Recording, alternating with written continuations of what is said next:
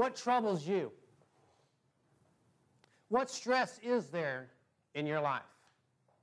Illness, aging, natural disasters, employment, conflicts in family, conflicts with coworkers, conflicts, any number of things can trouble us. And sometimes when we think about God, we want to know, does God really understand? Does Jesus really understand? Was Jesus ever troubled with what the future held for him? Was he ever troubled with what was going on around him?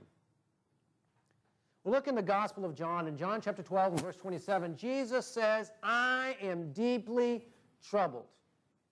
And his trouble was not a minor trouble. His trouble was a problem that was going to end with his death. Would you consider that to be a troubling matter? If you knew that your life was going to end in 7 days, would that trouble you? Jesus in John chapter 12 and verse 27 tells his disciples, I am troubled. Notice what he says as we look together in John chapter 12, beginning in verse 27. Jesus says, my soul has become troubled, and what shall I say? Father, save me from this hour? But for this purpose I came to this hour. Father, glorify your name. Then a voice came out of heaven, I have both glorified it, and I will glorify it again. So the crowd of people who stood by and heard it were saying that it had thundered. Others were saying that an angel had spoken to him. Jesus answered and said, this voice has not come for my sake, but for your sakes. Now judgment is upon this world. Now the ruler of this world will be cast out, and I, if I am lifted up, will draw all men to myself. But he was saying this to indicate the kind of death with which he was to die. The crowd then answered him, we have heard out of the law that the Christ has remained forever. How can you now say the Son of Man will be lifted up? Who is the Son of Man? So Jesus said to them, for a little while longer the light is among you. Walk while you have the light, so that the darkness will not overtake you. He who walks in darkness does not know where he is going. While you have the light, believe in the light, so that you may become sons of light. These things Jesus spoke, and he went away and hid himself from them. As we look at this passage, I want us to begin by thinking about how Jesus was troubled. What does it mean that Jesus was troubled? I want us to notice how Jesus dealt with troubling things in his life and the stress that he faced, and I want us to think about how we can follow his example when we face troubling things and events in our lives. Let's look at this phrase, being deeply troubled. We see it a number of times in Scripture. Here Jesus says, my soul is troubled. But what exactly does that mean? What is the meaning of troubled in this sense? Does it just mean I'm a little upset? Does it mean, I'm facing great distress, great emotional pain? What does it mean? We see this word used in a number of places. Sometimes it can mean absolute terror, absolute horror.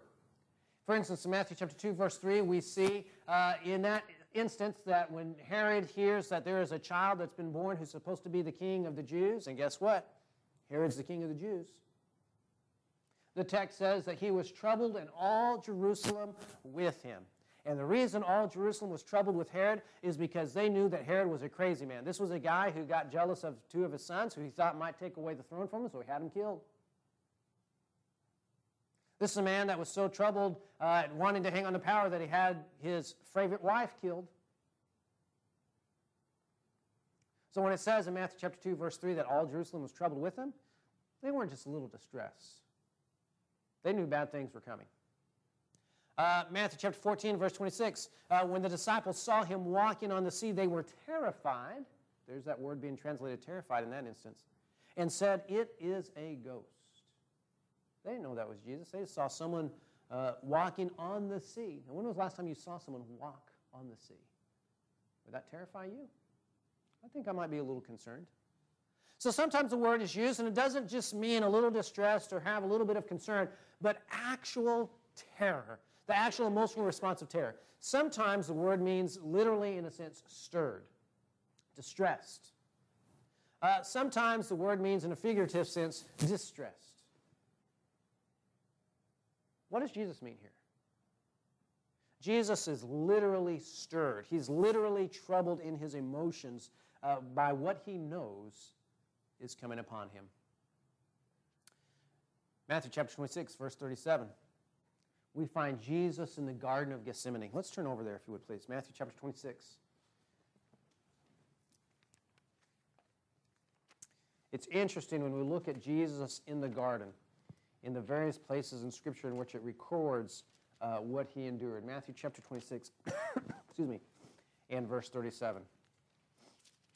You know, when you get the big print paper, lettering, it makes your pages heavier. It makes them harder to turn, I guess. Matthew chapter 26, verse 37. And he took with him Peter and the two sons of Zebedee and began to be grieved and distressed. Verse 38. Then he said to them, my soul is deeply grieved to the point of death. Remain here and keep watch. Jesus wasn't just a little bit concerned. He says, my soul is grieved to the point of death. Look at verse 39. He went a little beyond them and fell on his face and prayed, saying, Father, if it is possible, let this cup pass from me. Yet not what I will, but as you will. Jesus knew what death would bring to him, and he was concerned about that. There are some people who argue, well, maybe Jesus didn't really know what was going to happen to him. I think when you read the complete story in the Gospels, he knew from the very beginning what was going to happen to him. He tells his disciples on multiple occasions, I'm going to be killed at the hands of the leadership, and I'm going to be raised again on the third day. I suppose for some of us we think, well, you know, if you know you're going to be raised on the third day and have life again, it's not all that bad. Oh, really? You know someone's going to take some nails and pierce your wrists and your ankles?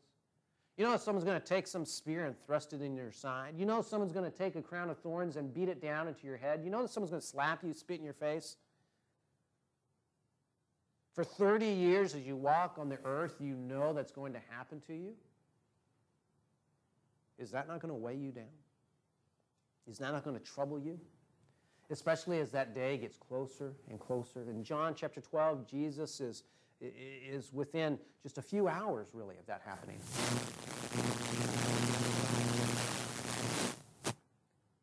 And Jesus knows what's going to happen. And it had to be weighing on him greatly.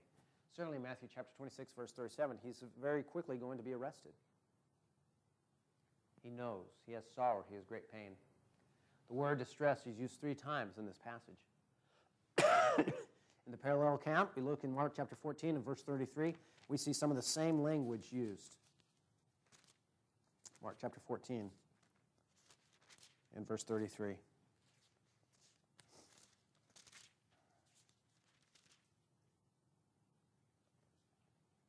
He took with him Peter, James, and John and began to be very distressed and troubled. And he said to them, my soul is deeply grieved to the point of death. Remain here and keep watch. And again, he prays to his Father that this cup would pass from him. Again, greatly distressed. Balzer Schneider add that perhaps the word here even includes physical trembling. He uses the word troubled twice in this passage. Perhaps the greatest example or the greatest passage or most detailed passage is Luke's account. Let's look at that together. Luke chapter 22 and verse 44.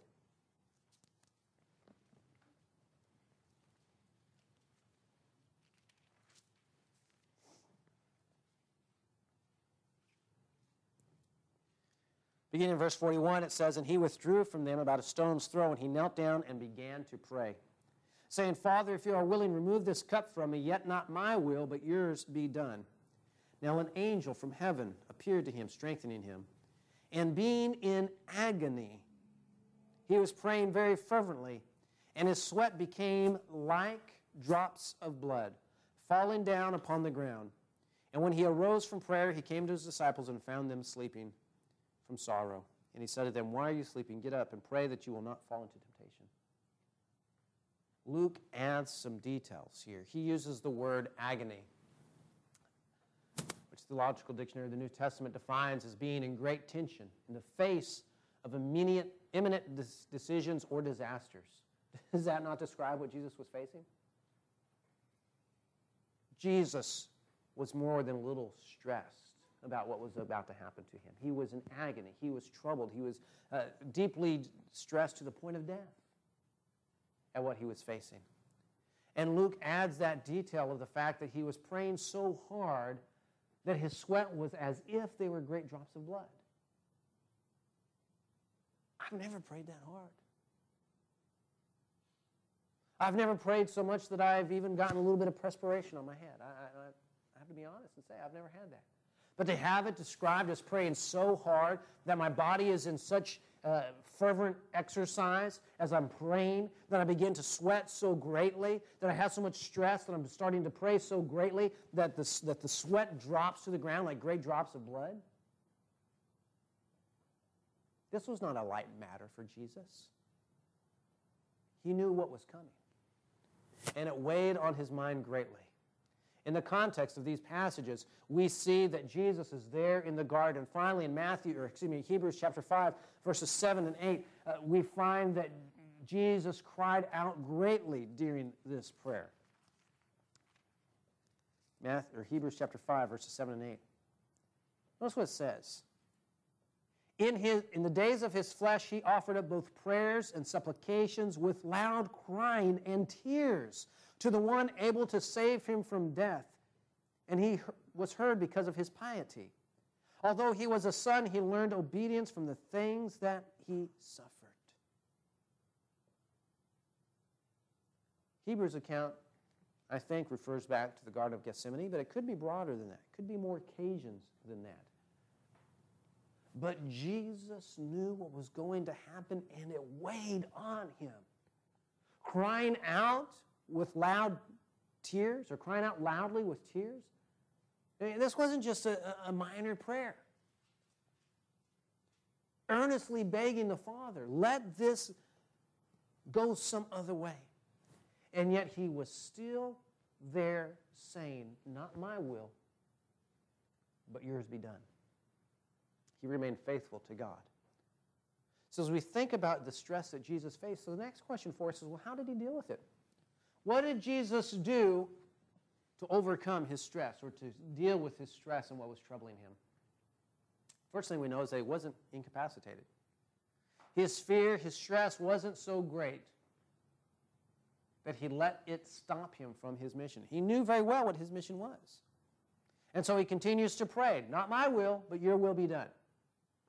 He tells his disciples, as we come back to John chapter 12, our text for this morning, and we look at John chapter 12, he says, my soul has become grieved to the point of death, or my soul has become deeply grieved. And what does he say? What shall I say? Father, save me from this hour. For this purpose I came to this hour.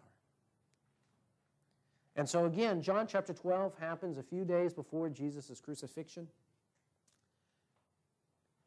And here he's saying, this is what's coming. This is what's going to happen to me. But what shall I say? God, don't, take me from this hour. He said, this is the very reason I came. Sometimes we can let stress and things troubling us become so great in our lives that we just stop. We don't know what to do. Jesus didn't let that happen to him, to himself. He didn't let it stop his mission. He did not hide his distress. He's sharing it with his apostles. Did you notice that? Here are these 11 disciples, these weaklings compared to God. And yet he shares with them what he's feeling, what he's thinking. Sometimes as human beings, especially us tough men, because you can tell I'm a big tough guy, sometimes we let, as men especially, we want to hide our feelings, we want to hide them away. One of the great 70s songs from the 70s that I sometimes sang that Kimberly always shakes her head at, I can't remember who sang it, but the song, Don't Cry Out Loud. Just keep it inside. Learn how to hide your feelings. And I love that song, but it's horrible lyrics. Right? Because it's teaching you to bottle things up, and that's not very healthy. Don't hide the distress. Turn it to God. That's what Jesus does. He turns to his Father. Now, he has great faith in his Father, If there's any other way, let it be. But if not, let your will be done. And so he turns to his Father, and he spends time in prayer.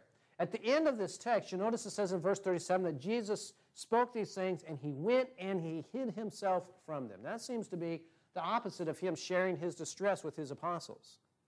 But when we look at what Jesus does on a regular basis during his life and his ministry, and even here as we look at the Garden of Gethsemane, he's not just going and hiding as if under a rock. He's going and spending time in prayer. He left the immediate situation of the distress that he faced as he's there with his apostles, as he's there with those around his apostles, as there are some that are beginning to criticize him. Hey, wait a minute, how can you be leaving if you're supposed to be the Messiah and the Messiah is supposed to stay forever? That probably added to his stress a little bit. Probably made him want to pull his hair out a little bit. And so he leaves that situation. But what did he do? He goes and he prays. As we look in the synoptic accounts, Matthew, Mark, Luke, and John, we see that Jesus often slipped away for prayer. Luke chapter 5 and verse 16. Often slip away to prayer.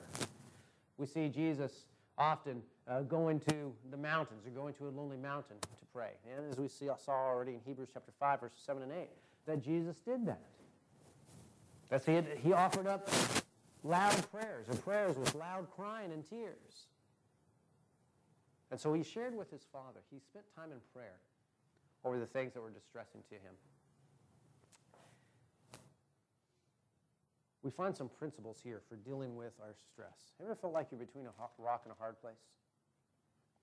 Ever feel like there's no way that you can get out of a situation? What do you do? How do you deal with that? The first thing you need to do is admit you're struggling. Jesus admitted to his disciples, I am deeply troubled. And if Jesus can do that as the creator of the universe, certainly we ought to be able to do that. We sometimes share with people, you know what, I'm struggling. I don't know how I'm going to make it this week. I know this is going on in my life, and I don't know how I'm going to deal with that. You don't have to do that by yourself. As a church family, we ought to be able to share with each other our concerns, and we ought to be able to show each other love and encouragement and seek to help each other.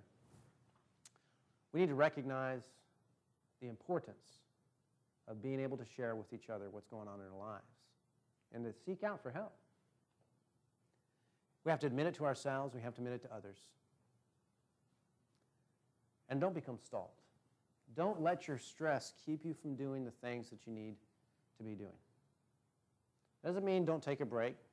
Doesn't mean don't leave a situation at times. But don't let it become so overwhelming in your life that it keeps you from doing the things that you need to do. Jesus didn't. And so obviously you need to spend time in prayer. Just as Jesus spent time in prayer, we need to spend time in prayer. You know, sometimes it's hard for us to pray. And I've heard people say, well, I don't know how I ought to pray. What should I talk to God about? Should I share with God all the needs that I have? Well, you know what? When you look at Philippians chapter 4, Paul says, with all thanksgiving in your heart, make your requests known to him with all prayers and supplications. Let your requests be known to him. And he uses 3 different words for prayer. The general word for prayer, just praying. The word for asking, making requests, but then supplications, making a detailed list of what you need. And sometimes what that means is when we pray to God, you know, we're afraid to talk to God about why something is a problem for us. God, just take this problem away from me. Have you ever thought to share with God how you're feeling? God, I am really scared about what's coming down the line. I don't know how I'm going to deal with this. I don't feel like anyone around me understands what's going on. I don't feel like I can share with others what's going on. I just don't know how I'm going to deal with this. I'm afraid of what I'm going to do in dealing with the stress. Do you ever talk to God like that? Sometimes we need to do that. Sometimes we just need to find a lonely place and get down on our knees and pray to God in that way. God, I really messed up. because I messed up, this is what's going on in my life. Or, God, I don't know why this is going on around me, but there are things outside of my control that are really bearing down on my life, and I don't know what I'm going to do about it. Share those things with God.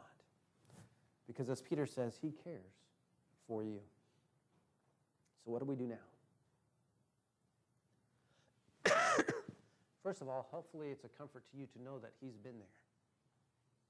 When we deal with stress, when we deal with things that are troubling our lives, sometimes we get stuck in that Middle Ages Renaissance painting of God being that old man with a long gray beard or long white beard off in the distance, and sometimes we forget that when Jesus was here in the flesh, He really did endure everything that you and I have endured and more.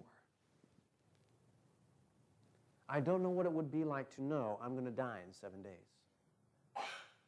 I have no idea what it would be like to know in 7 days, not only am I going to die, but I'm going to go through some very painful, horrible experiences. And on top of that, everyone that I've been working with for the last 3 years are going to run away from me and flee and abandon me and act like they don't know me. One of the people that was closest to me is going to tell people 3 times in earshot of where I am that they don't know who I am. Have you ever been abandoned? That was Jesus. And so when you pray to God and you pray to Christ and you say the things that are on your heart and you lay those things down, you're not praying to someone who has no idea. You're praying to someone who's been there and knows exactly what you're feeling and what's going on in your life. And be honest about the cause of your stress. Sometimes you may not know what the cause of your stress is.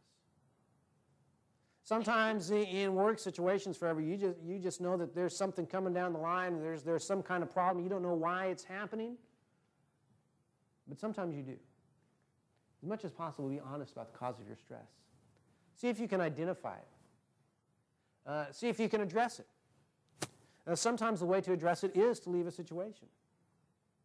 There are some people that I don't understand, they just stay in a situation when they could change it. Doesn't mean it's always easy to change it, but sometimes you need to change it. When you're dealing with someone that's addicted to narcotics or drugs or alcohol, it's difficult for them to escape that situation, but one of the things that they have to do is get away from the people around them that are in it.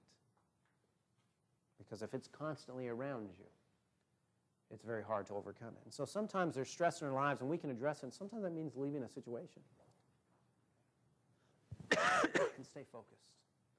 Stay focused on who you are as a Christian, as a mother, as a father, as a son, as a daughter, as a brother or sister. Stay focused and be open. Be open for others to help you. Be open to others trying to give you love and give you encouragement and give you suggestions and give you help. And then finally pray. Pray as Christ prayed. Because sometimes when we're in the darkest hours of our life, that may be the only avenue we have for dealing with our stress. Don't leave God out, but lean on Him because He cares for you. If you're here this morning and there's stress in your life, there's things going on in your life that are concerning for you, you don't know how you're going to deal with it, God can help you. He wants to help you, and He has said that He wants to help you. If you're here this morning and you have needs that you'd like the church to know about so that we can encourage you and lift you up, whatever your needs, won't you come? Together we stand and sing.